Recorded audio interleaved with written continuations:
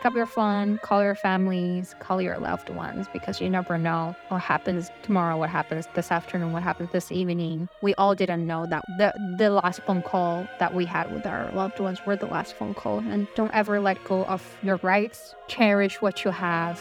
Cherish your loved ones. And take advantage of your rights, especially your freedom of expression, because not many of us have that. Welcome to The Shape of Dialogue. Today I'm joined by Uyghur human rights advocate Jewher Ilham. Jewher's work sheds light on the appalling genocide occurring in Western China. Thank you so much for joining me on the podcast today, Jewher. It's an amazing honour to talk to you. Thank you very much for having me, and I'm very excited to speak with you today on this podcast, especially after our film director David's also spoke with you a couple of weeks ago. Yeah. Well, I just released that podcast yesterday, so I spoke to David about his film All Static and Noise, which you were sort of a superstar in, as well as your amazing father. So we'll talk about him as well.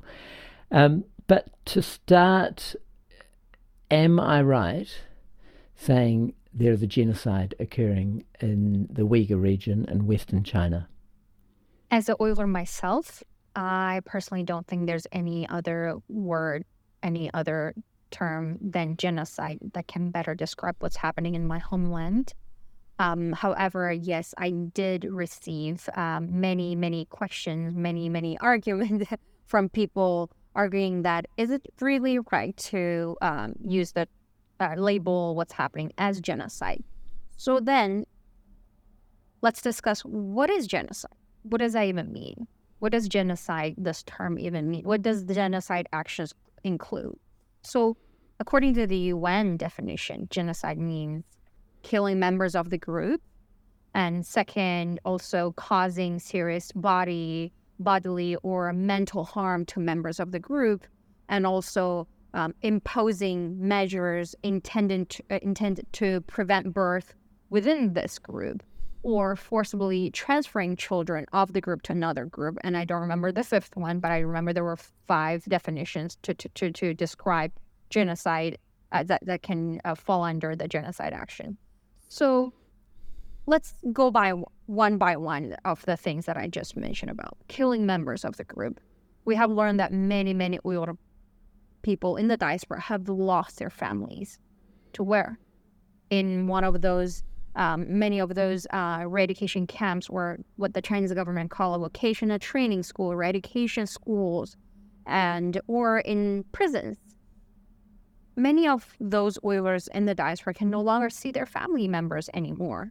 And they have never heard from their family members anymore because they have lost their lives.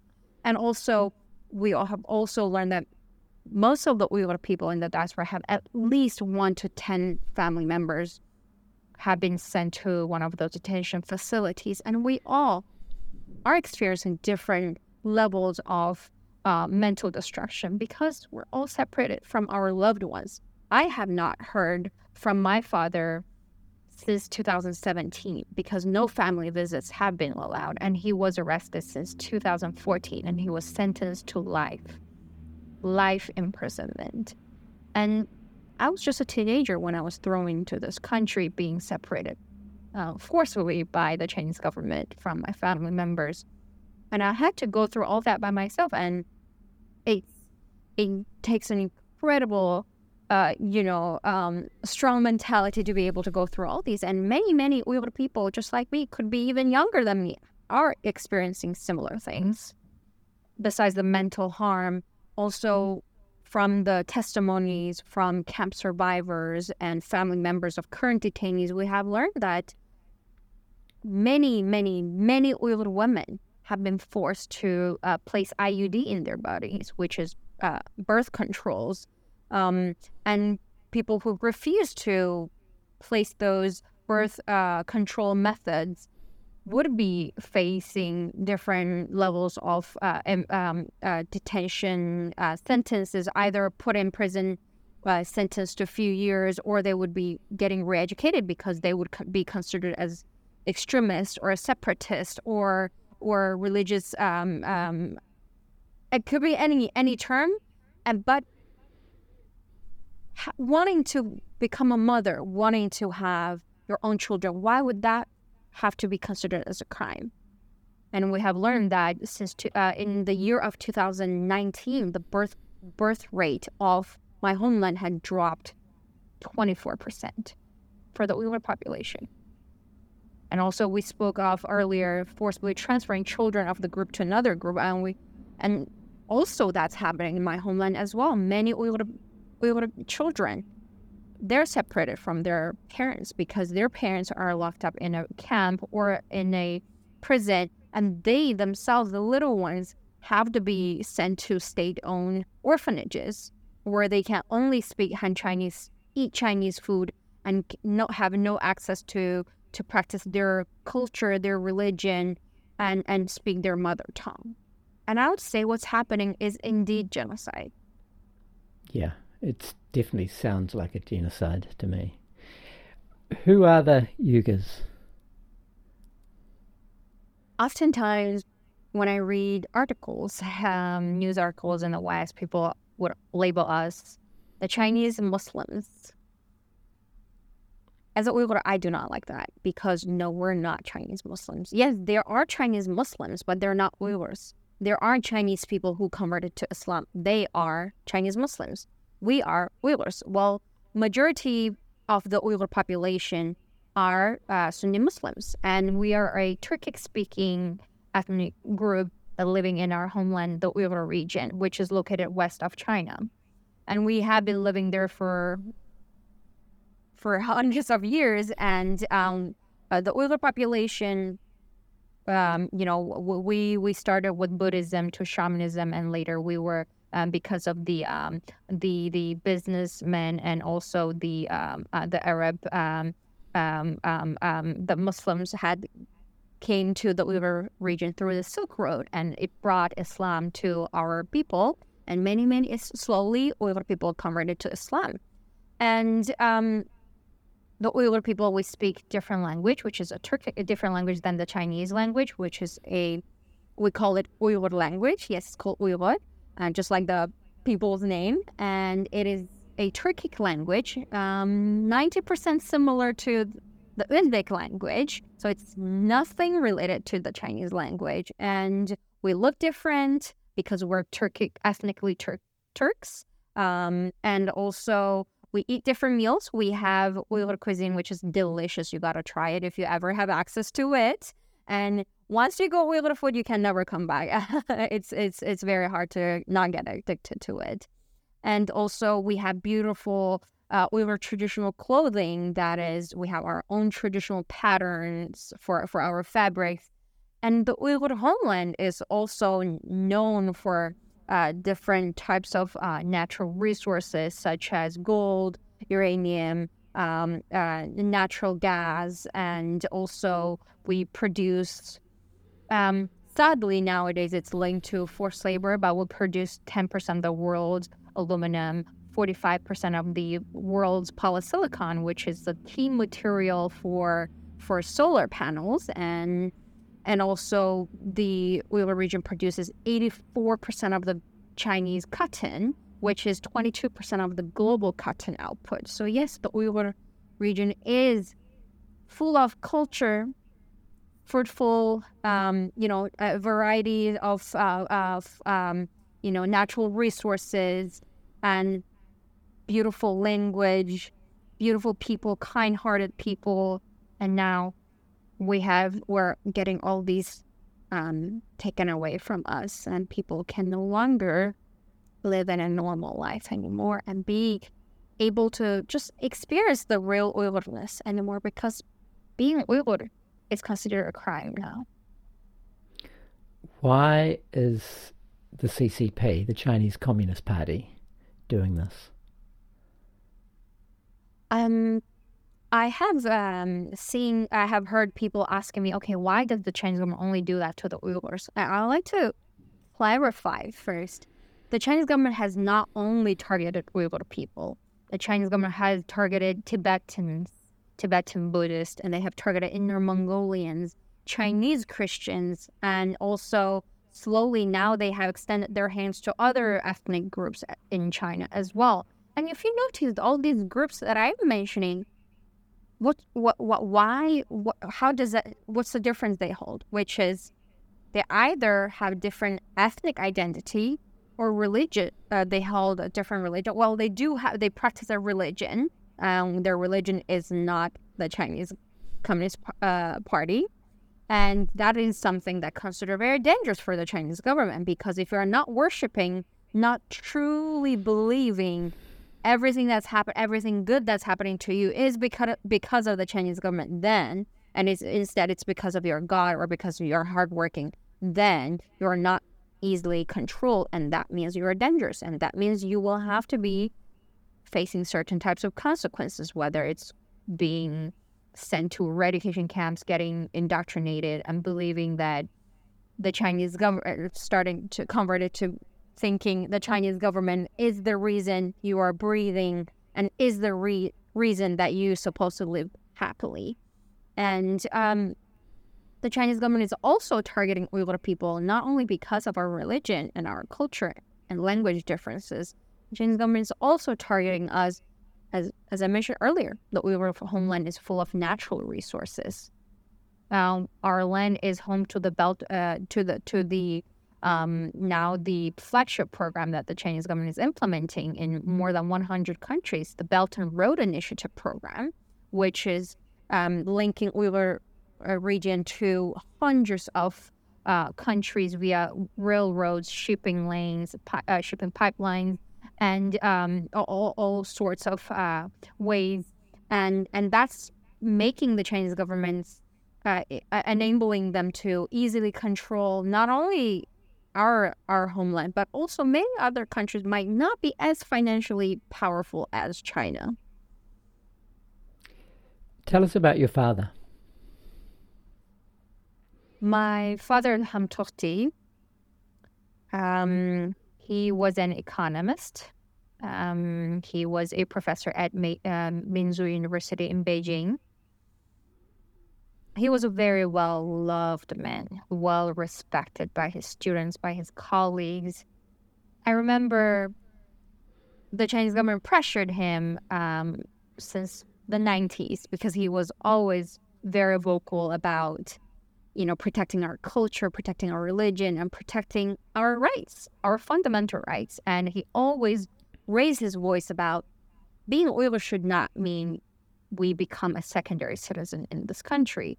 It should mean that we all enjoy the equal rights, just like Han Chinese, just like other ethnic groups. And being Uyghur should not means you were less than anybody else. And he became an economics professor where he taught about how to develop the Uyghur region and make it a better place, and how to promote. He spent decades working on promoting Han Chinese and Uyghur people's relationships. He spent decades building bridges between the Han Chinese and the Uyghur people.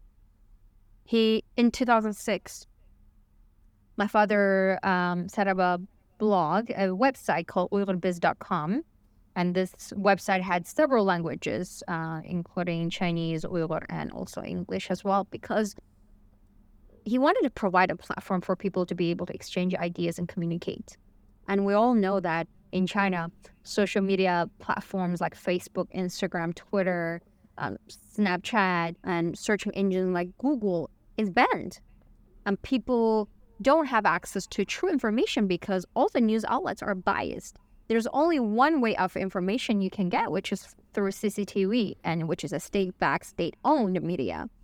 Anyone who dares to even post anything that is slightly different from what the CCTV is spreading, the information that they're spreading, is considered a crime, are considered as spreading rumors, and are wrong, and could be subjected to different types of prison terms.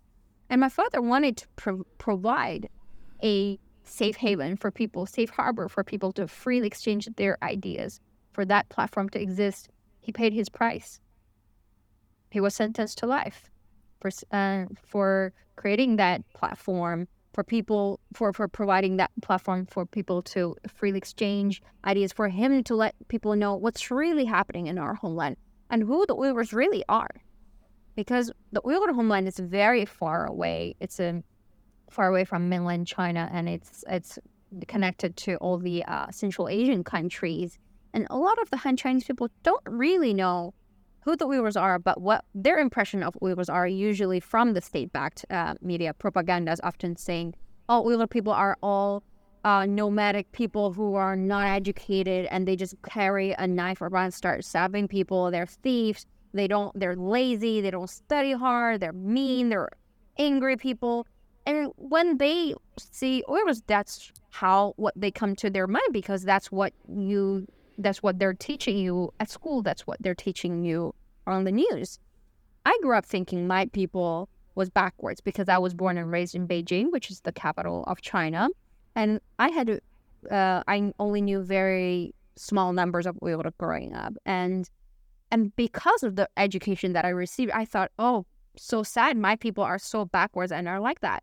But whenever I went back to my homeland during the summer to visit my grandma, I would always get confused. Like, no, those people are just as intelligent as my people are just as intelligent as the people that are my classmates, that are my teachers, that are my father's colleagues. They're just as beautiful and kind-hearted and peaceful, just like those people, just like everyone else.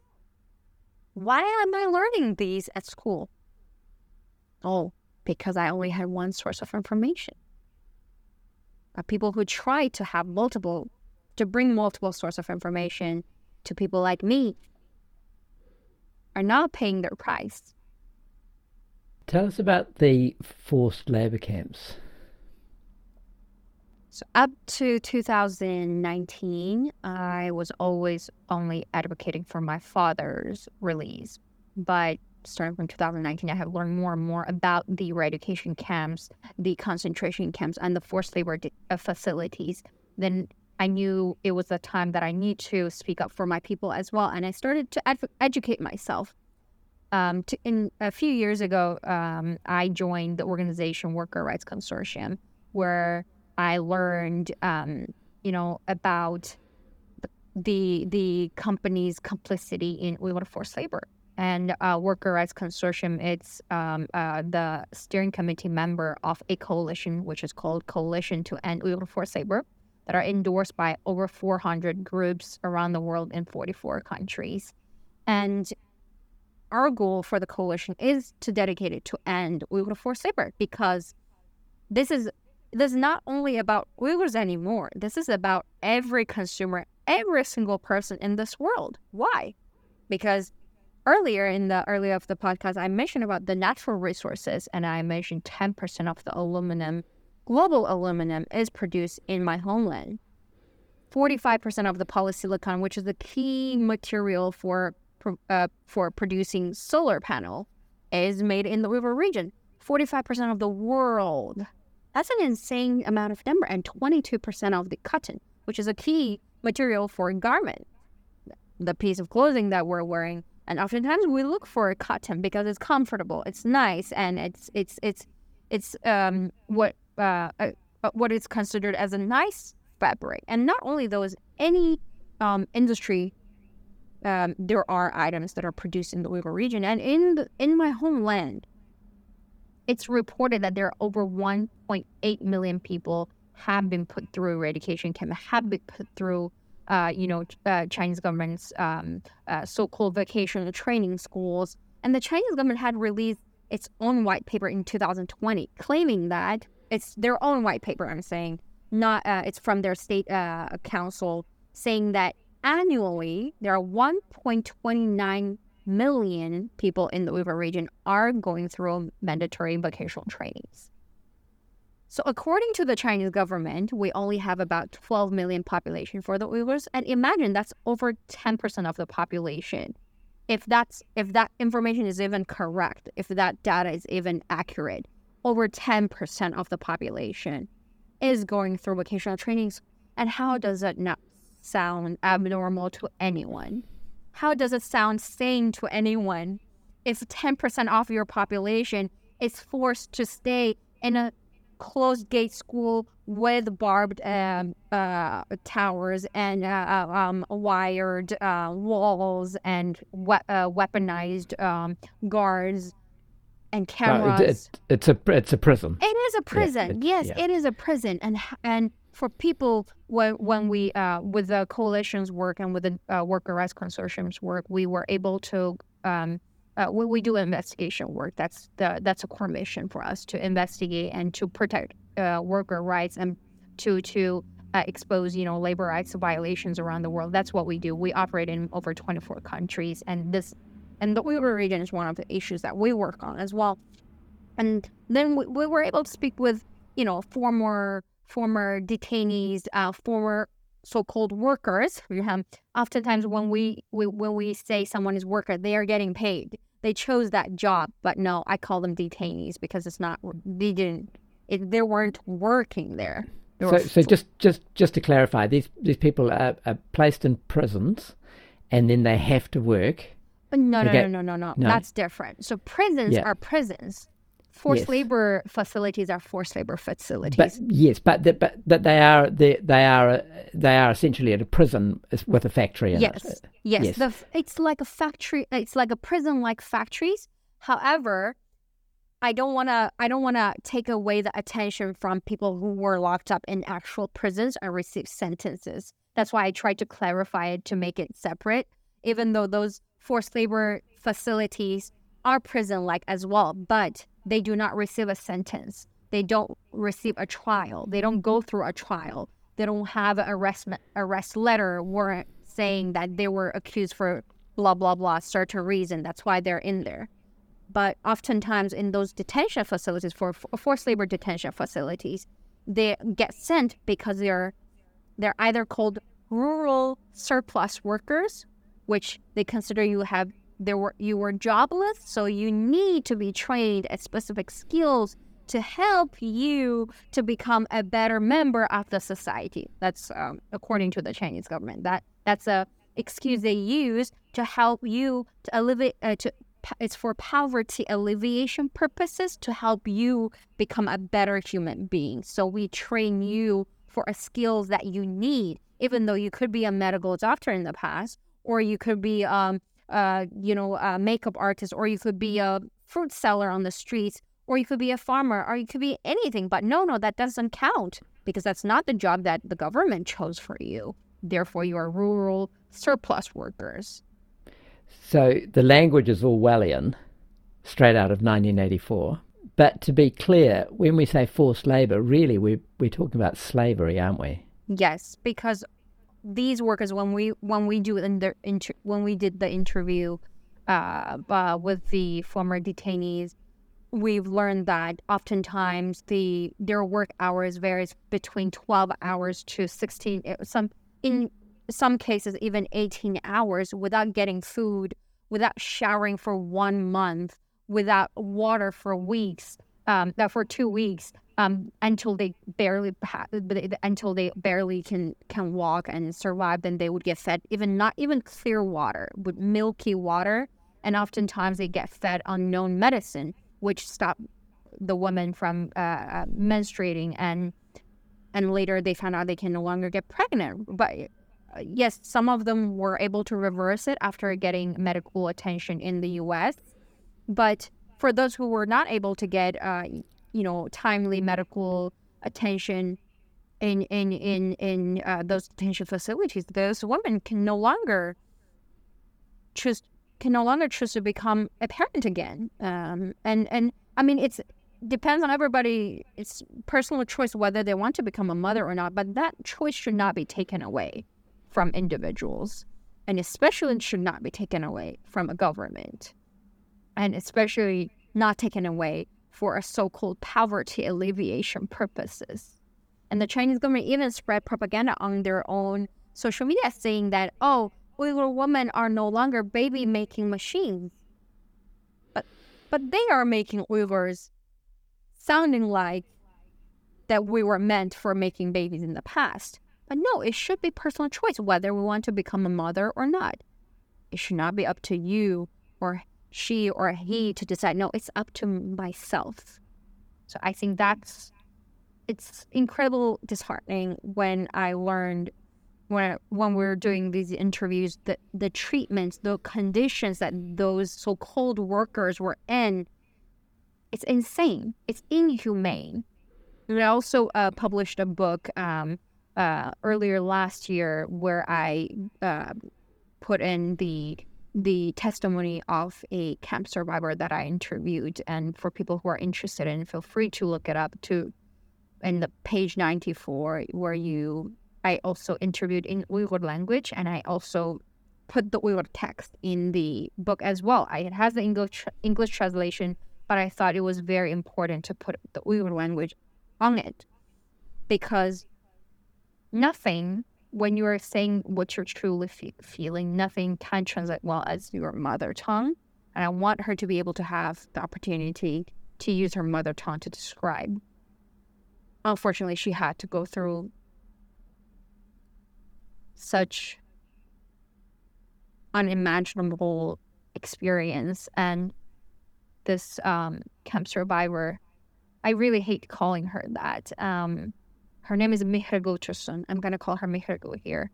Mihragul lost one of her triplets when she was detained for 9 months in one of those detention facilities. Her triplets were only a few months old.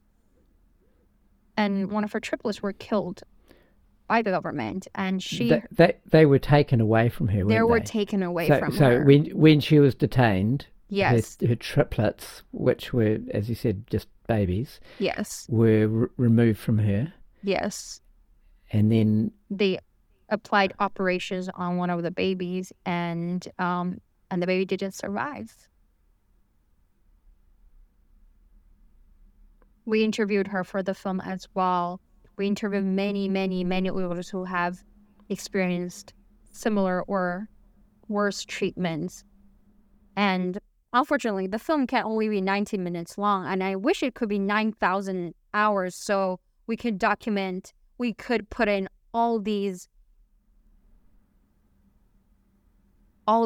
disheartening stories, and people can no longer just, they won't have to only read it on the news, and they can actually put faces and voices and images and into those, and they're no longer just numbers anymore, because they're all individual human beings, just like you, just like I'm in my office now, whoever is sitting in the office across me right now, just like everybody. We were born from parents. We all had a mother. We all had a father. We all have friends or a teacher or a colleague or someone who mattered to us. And yeah those people.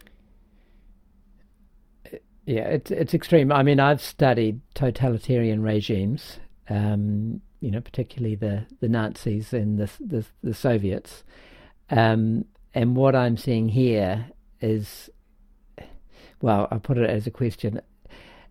It seems, or is it, in the same realm as what the Nazis did and what the Soviets did with their Gulag archipelagos, but actually worse?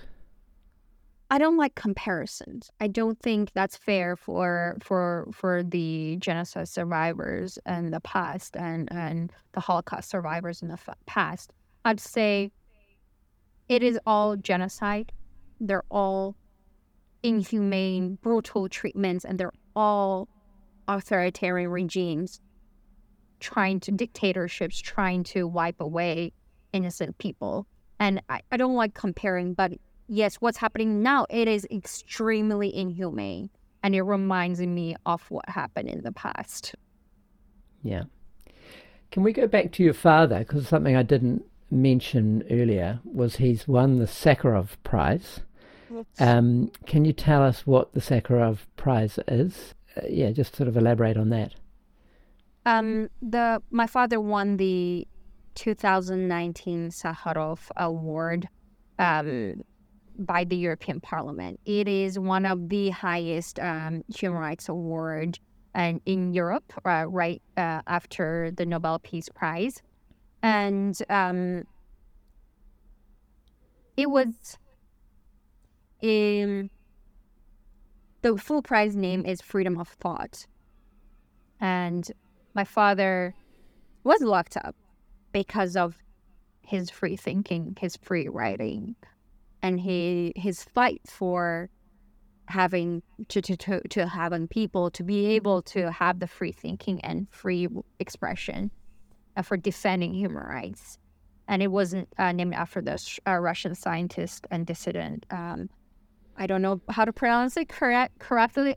Andrei Sakharov.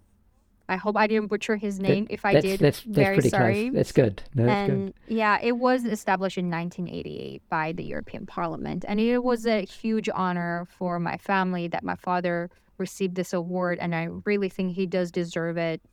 And I was hoping that this award could bring him freedom, or at least some sort of comfort in the prison if he ever learns he did win it. Many people fought really hard, to get the EU to learn who my father is and what his work was really about. And my father was also nominated for Nobel Peace Prize 7 times, and he was finalisted, I think, 2 or 3 times. And he was nominated this year as well. However, I really do hope he eventually does win the Nobel Peace Prize, not because of the honor. I mean, yes, the honor would be really meaningful, but also it's, as a daughter, my little hope of that award could potentially bring him freedom. So like nowadays, my father had already won about 11 awards, and those awards it doesn't mean less, but the honor does mean a lot, but it means more about how the weight of it, whether it can bring freedom or a little bit of comfort or a little bit of pressure to the Chinese government. That's what I'm craving for, not the honor of it, not the attention that comes with it, but the pressure that it will bring to the Chinese government. That's what I'm craving for, and that's why I hope my father would win an award every single year, a different award, so he can constantly remind the Chinese government he has not been forgotten by the crowds, by the international community, and he's still well respected. And it is still a huge mistake for the Chinese government to keep him in prison. And I really hope the Chinese government will realize it sooner or later, that they need to release my father, Ilham Tohti, immediately. Yeah, it seems to me like he's a modern day Nelson Mandela. He was called that. I remember when I first came here, because I didn't speak English at all, and I had to look up what Nelson Mandela. I had to read them in Chinese. I remember that was 10 years ago. And it is a huge honor that people compare my father, to Nelson Mandela, and I think their messages are very similar. To bring peace, bring freedom to people, to really really valuing the human rights. But as a daughter, I have just very little hope, which is to be reunited with my father when he is in healthy and safe condition.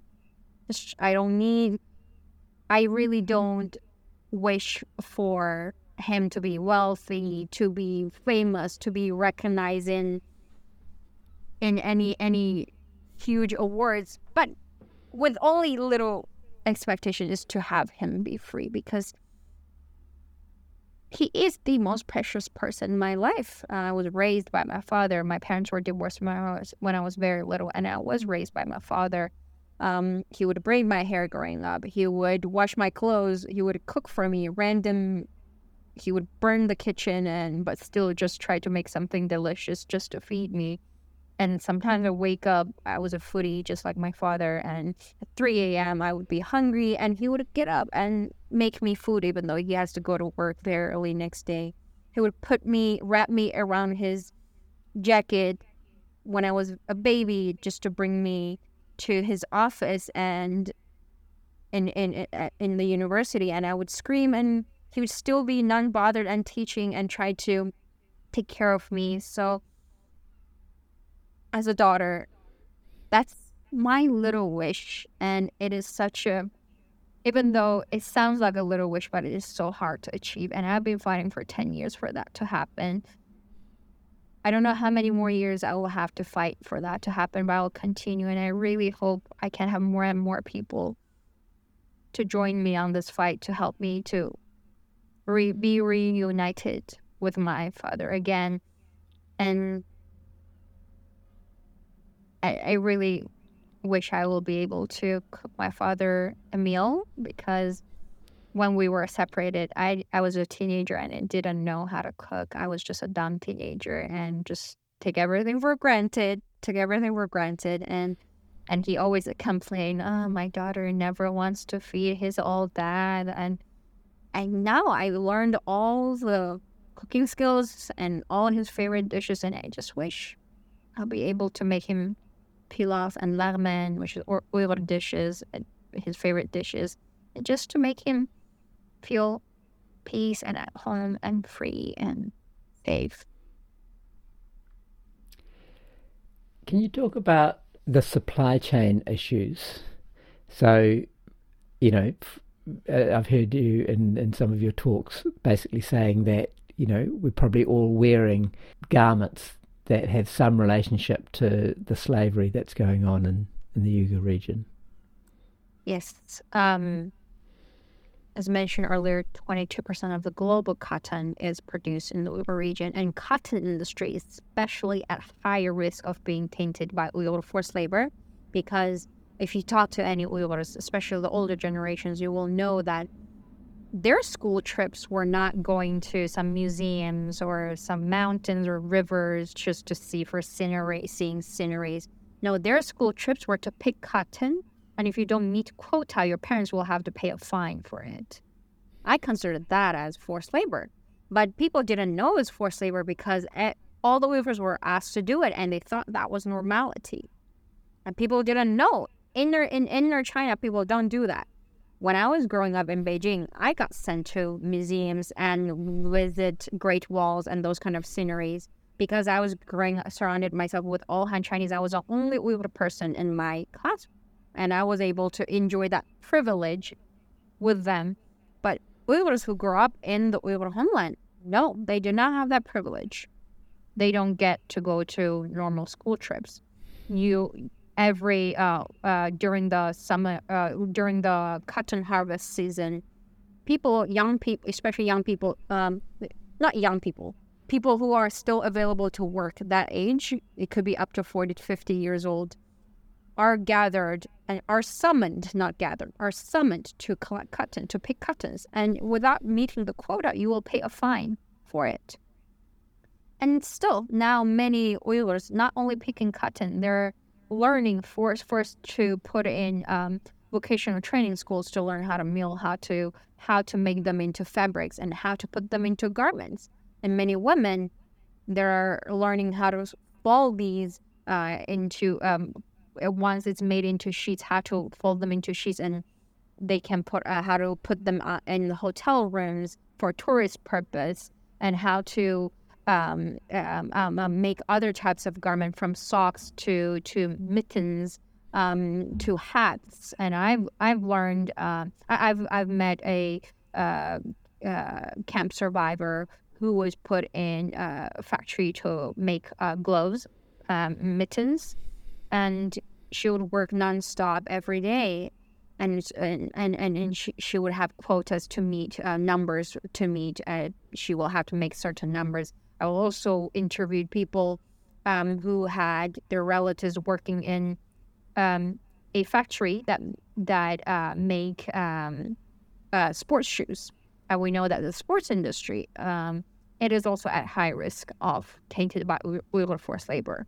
And in fact, we have identified many brands connection to Uyghur forced labor, like Nike.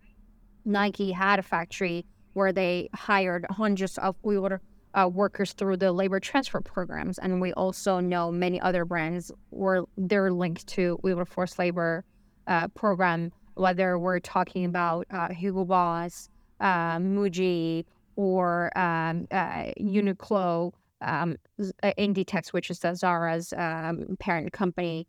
All these popular brands have been linked to Uyghur forced labor in different ways. What about Apple? Just interested. In my iPhone, do I have products from forced labor?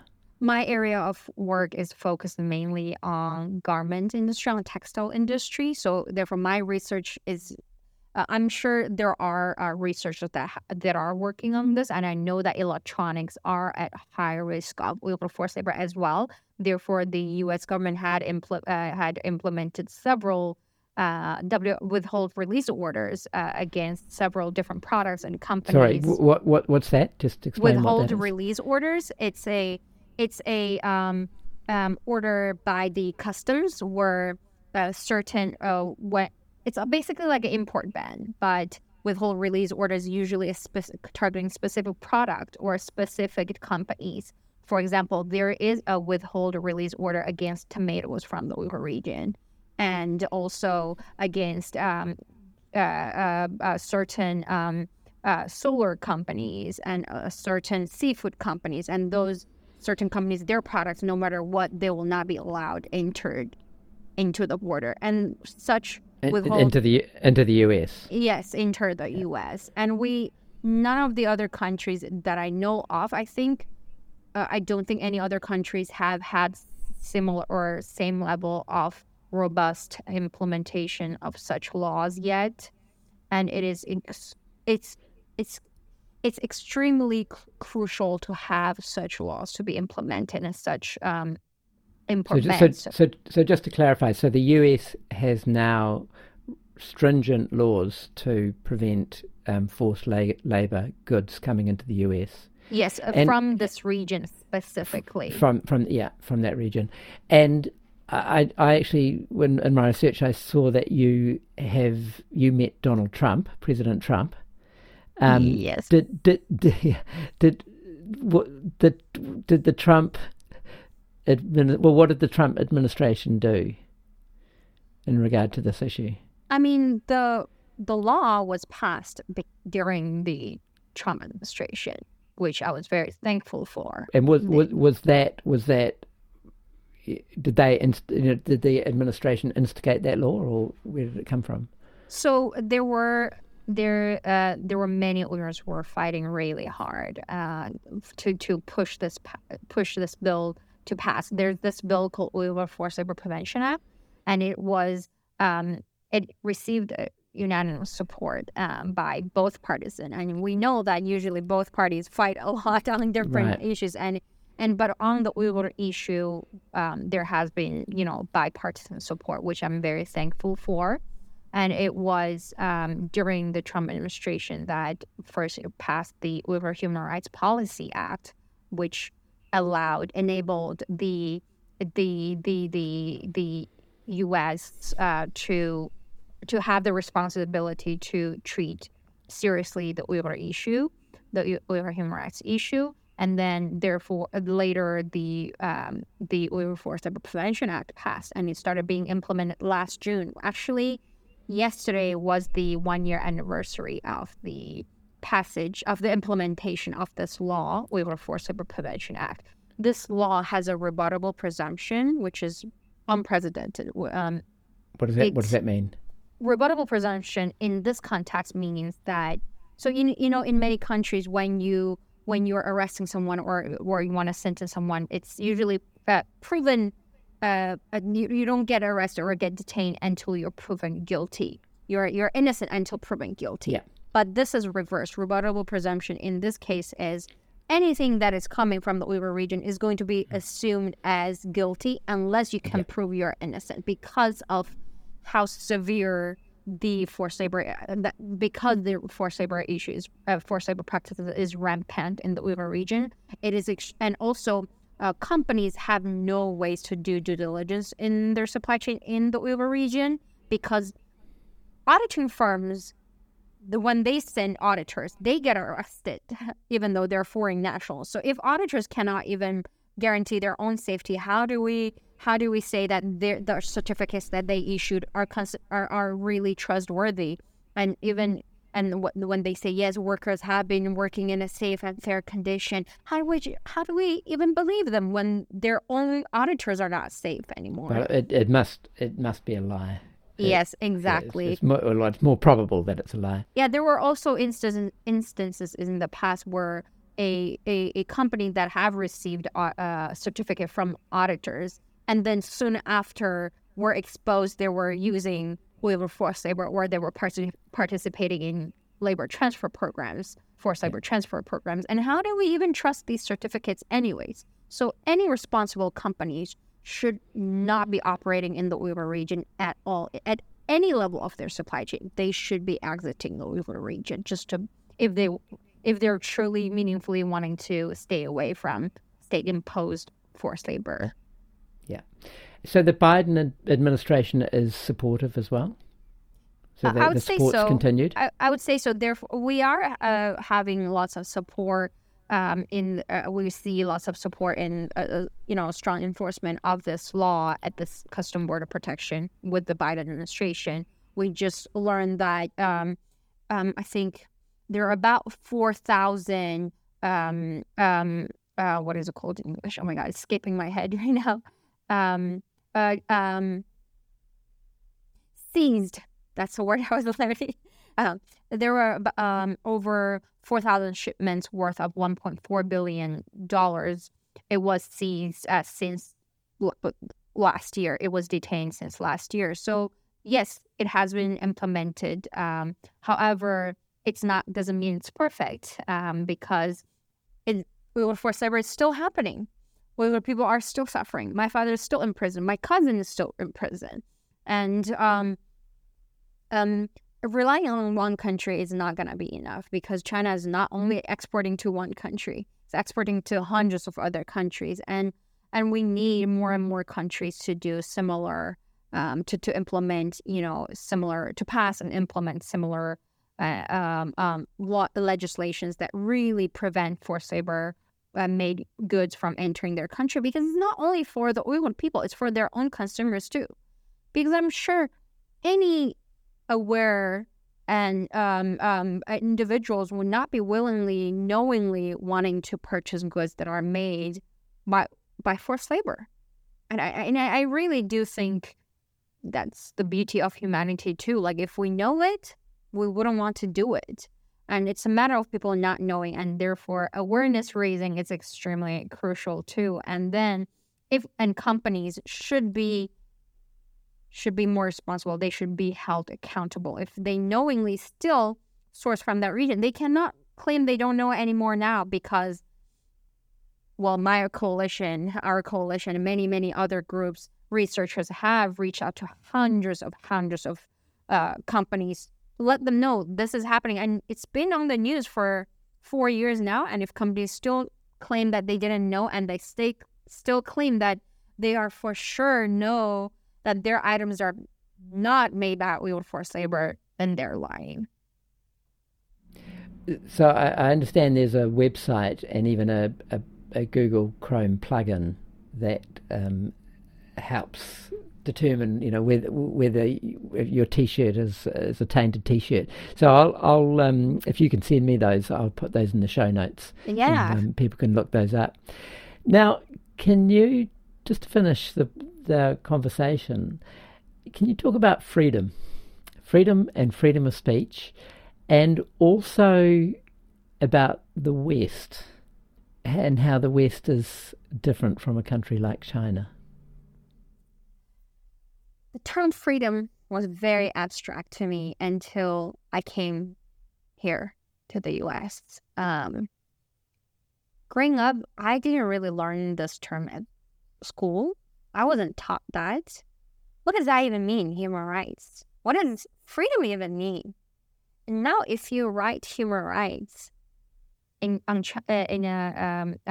China, this term is considered a sensitive word and is blocked. Just like the term Winnie the Pooh, because somebody compared Xi Jinping, the chairman of China, to Winnie the Pooh. It's so hilarious. Oh my God, I can't. It's been years and I still laugh about it. It's many terms are considered as sensitive, including human rights. And I think for some, at some point, A4 paper considered as a sensitive term, and there were also other. I can't think of it at the top of my head. A4 paper. Yeah, because there were the A4 paper movement where people raised paper to protest about freedom of expression, because they said, I cannot write anymore, but I will use a piece of paper because it explains everything that Like I just want. they're holding a blank piece of paper up Yes, and many people got arrested for that, put into prison. So a lot of for people are still, holding a blank piece of paper up. yes, yes. And Wow. I remember also, I can't confirm this if it's true or not, but I remember seeing online that they were pausing the production of A4 paper. Were the A4 paper company themselves saying that they will not produce paper that day or something like that? I can't confirm, but it was hilarious for me. It was ridiculous because they were afraid of being having backlash from the government. I think it was initiated by the A4 paper company in China. I remember seeing that circulated. However, I don't know if it was true, if it was a joke or if it was real. But if it was real, it would be too ridiculous. But yeah, human rights was a very abstract thing to me. I think in China, human rights means just the freedom to live. Anything else is just extra, cherry on top. It's not fundamental rights. Freedom to birth your own child, extra. You need to. Not anyone can get it. Freedom to meet your parents. Freedom to visit your detained family members. Freedom to call your family members that are in China while you're overseas. Freedom to hold a passport. Freedom to travel overseas. Freedom to stay in a hotel in a city that you don't live in. Freedom to choose to eat halal food. Freedom to fast during the holy month of Ramadan while you're a Muslim. Freedom to not drink alcohol. Freedom to not eat pork. Freedom to wear a headscarf. Freedom to wear long dress, long skirt. Freedom to have a beard. Freedom to adopt other people's children in your household while taking care of other people's household. Freedom to gather for more than 6 people in your own house for whatever reasons, celebration or whatever. So just on that, a Uyghur's only allowed a maximum of 6 people in a household. Now you cannot have so you can't have a birthday people, party. You have to report to the local police. Right. So if you're having a wedding or a birthday party, wedding is okay. Wedding is okay if you're in a restaurant, open space. But if you're in your own home, you have to report. Wow. You have to scan your facial thing or your certain identification card to be able to even admit it to your own household. Say that again? You have to have a scan, either your face at the gate of your building or a specific identification card to be able to be admitted to your own home. That's why if your actual own house. Like yes, if you own the house, yes, you have to scan your face to get into it. Yep. And all the household in all the buildings are like that. They are gated. You can't just get into other people's community because it's not going to scan you in. They say it's for safety purpose. Yeah, well, everything's for safety purposes these days. And for poverty alleviation too, remember? Yeah. George Orwell writ large. So okay, tell us talk more about freedom, because now you're in the West. Why are you in the West? Why are you in the United States? I was thrown into this country by accident. I didn't plan to stay here for this long. Or stay at all. My father was invited by Indiana University to teach as a visiting scholar for a 2-year program. And I was supposed to be staying for 2 weeks on a family member visit visa, just to see how America is like and help my father settle down. And I would go back to school. I only packed for 2 weeks. And my father was arrested at the airport. And because I was a teenager, I appeared to have no threat. And I was a girl. You remember? And in China, if you're a girl, you're not as powerful and you're not as important. So, but I guess that saved me, that concept. and they allowed me to leave. And my father insisted that I should leave, even though at the airport I really tried really hard to stay, and I said I refused to leave because for me, I didn't understand the point of leaving the country without my father, without speaking the language, without knowing anyone in the U.S. It just didn't make sense to me because my only purpose to go to the U.S. was for my dad, with my dad, and that was it. But my father had a vision. He knew that could be the last chance for me to enjoy, to have a first breath of freedom. And he was right. And I'm the only person, in my family that is considered really safe and free now. I've been in the U.S. for past 10 years and 4 months and 20 days without them, without my family's alone. I can't even communicate with my little brothers, my stepmom, or my dad freely. Haven't heard from them since 2017. And just like many, many other people, just like all of us. Your story is not unique. Yep, it's not. It was unique in the beginning because he was one of the very first people that were targeted, but it's no longer unique now because all of us are targeted. Yeah. And he's not the only intellectual to be in prison. Yes, he was not the only intellectual that was in prison. I have so many older friends now who are about my age who just came here for school, and for being here, their parents were in trouble because you have a family members overseas, and that's considered a suspicious activity.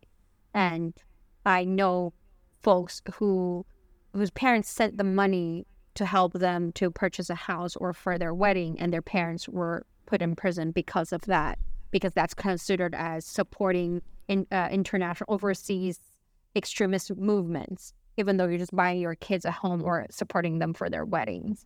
And if I'm correct, not just put in prison, but both the mother and father were sentenced to 20 years in prison.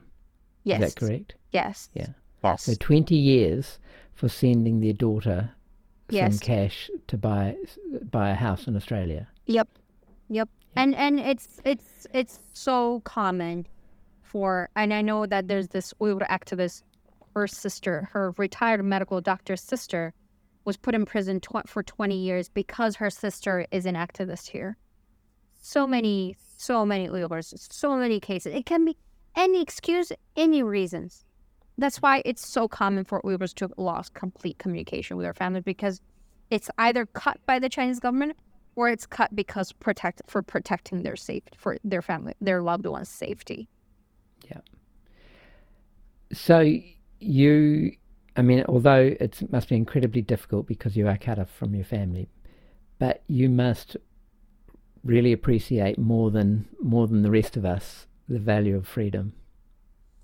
Yes, I sure do. Even though I wouldn't say I'm completely free, at least I'm not free from some things. I'm not free from surveillance. When I was in Indiana, I was approached by people who were trained or were sent by the Chinese government, who were undercover students, and approached me, who confessed to me that they were sent by the Chinese government and that I should be careful speaking to them because he thought that I was such a nice person, and that the person, he didn't want to report on me and feel guilty about it. So I appreciate it, but I didn't appreciate the Chinese government for sending undercover students to monitor me and other Uyghur people, and my laptops constantly, even when on a very rare relaxing day when I'm watching Netflix, whoever was behind on the other side would constantly mess with me by pausing my laptop and moving my mouse, so I would not finish the funny episode and I would not have a relaxing day. And especially it gets paused in the best part. So just let me finish this episode. I haven't finished it haven't gotten a chance to watch it for a long time. But yeah, it's I haven't been free from surveillance, and but that's a thing that I guess I have to sacrifice for if I want to support my family, if I want to support my people, if I want to raise awareness. I guess I will have to compromise something. And if they want to, I have come to the point that it doesn't even bother me anymore. It's just funny to me because it's been 10 years. I would randomly sound like a crazy person, talk to the camera. Hi, you there again? You having a good day? Did you eat breakfast? Because it'll be my evening, and talk to them, even though nobody's going to respond, obviously. But it could be nobody's out on the other side, but sometimes I would just great. And it's like, I don't have wrong intention. Just don't waste your time on me. I have nothing to hide. Anything I'm doing, you're going to read it on the news very soon because I'm not going to do anything discreet. Everything is, feel free to have access to my phone. Just don't bother people around me. I was invited to speak at the UN last year. It was a summer. I can't remember, or September. 30 minutes before my speech at the UN, my fiance received a phone call from China asking if he knew Jewher Ilham, my Chinese name. He didn't speak Chinese, but he recognized my name, and he hung up. And he would constantly get calls in Chinese from China. My friends constantly get calls, and I believe this is a message. And that's the only thing that bothers me now. Just leave my friends alone. Call me if you're really bored. Just message me if you're really bored. Monitor my phone if you're really bored. Just leave my friends and family alone. Yeah, well, it's unbelievably disturbing that they can do all that sort of stuff. Yeah, they're violating their rights. Yeah. It's the long reach of the CCP. Okay, well, thank you so much, and thank you on behalf of humanity for all your work. It's incredibly important, and it is a great honour to talk to you, and I wish you all the best for the future. Thank you so much. Thank you for having me on the podcast, and whoever is listening and watching this, I really hope this is your opportunity. This is a opportunity for you to have a wake up call. Not well. If you can start raising awareness for the Uyghurs, that's even better. Yes, great. But one little request from me is to pick up your phone, call your families, call your loved ones, because you never know what happens tomorrow, what happens this afternoon, what happens this evening. We all didn't know that the last phone call that we had with our loved ones were the last phone call. And don't ever let go of your rights. Cherish what you have. Cherish your loved ones. And take advantage of your rights, especially your freedom of expression, because not many of us have that. Well, thank you very much. So beautifully put. Thank you.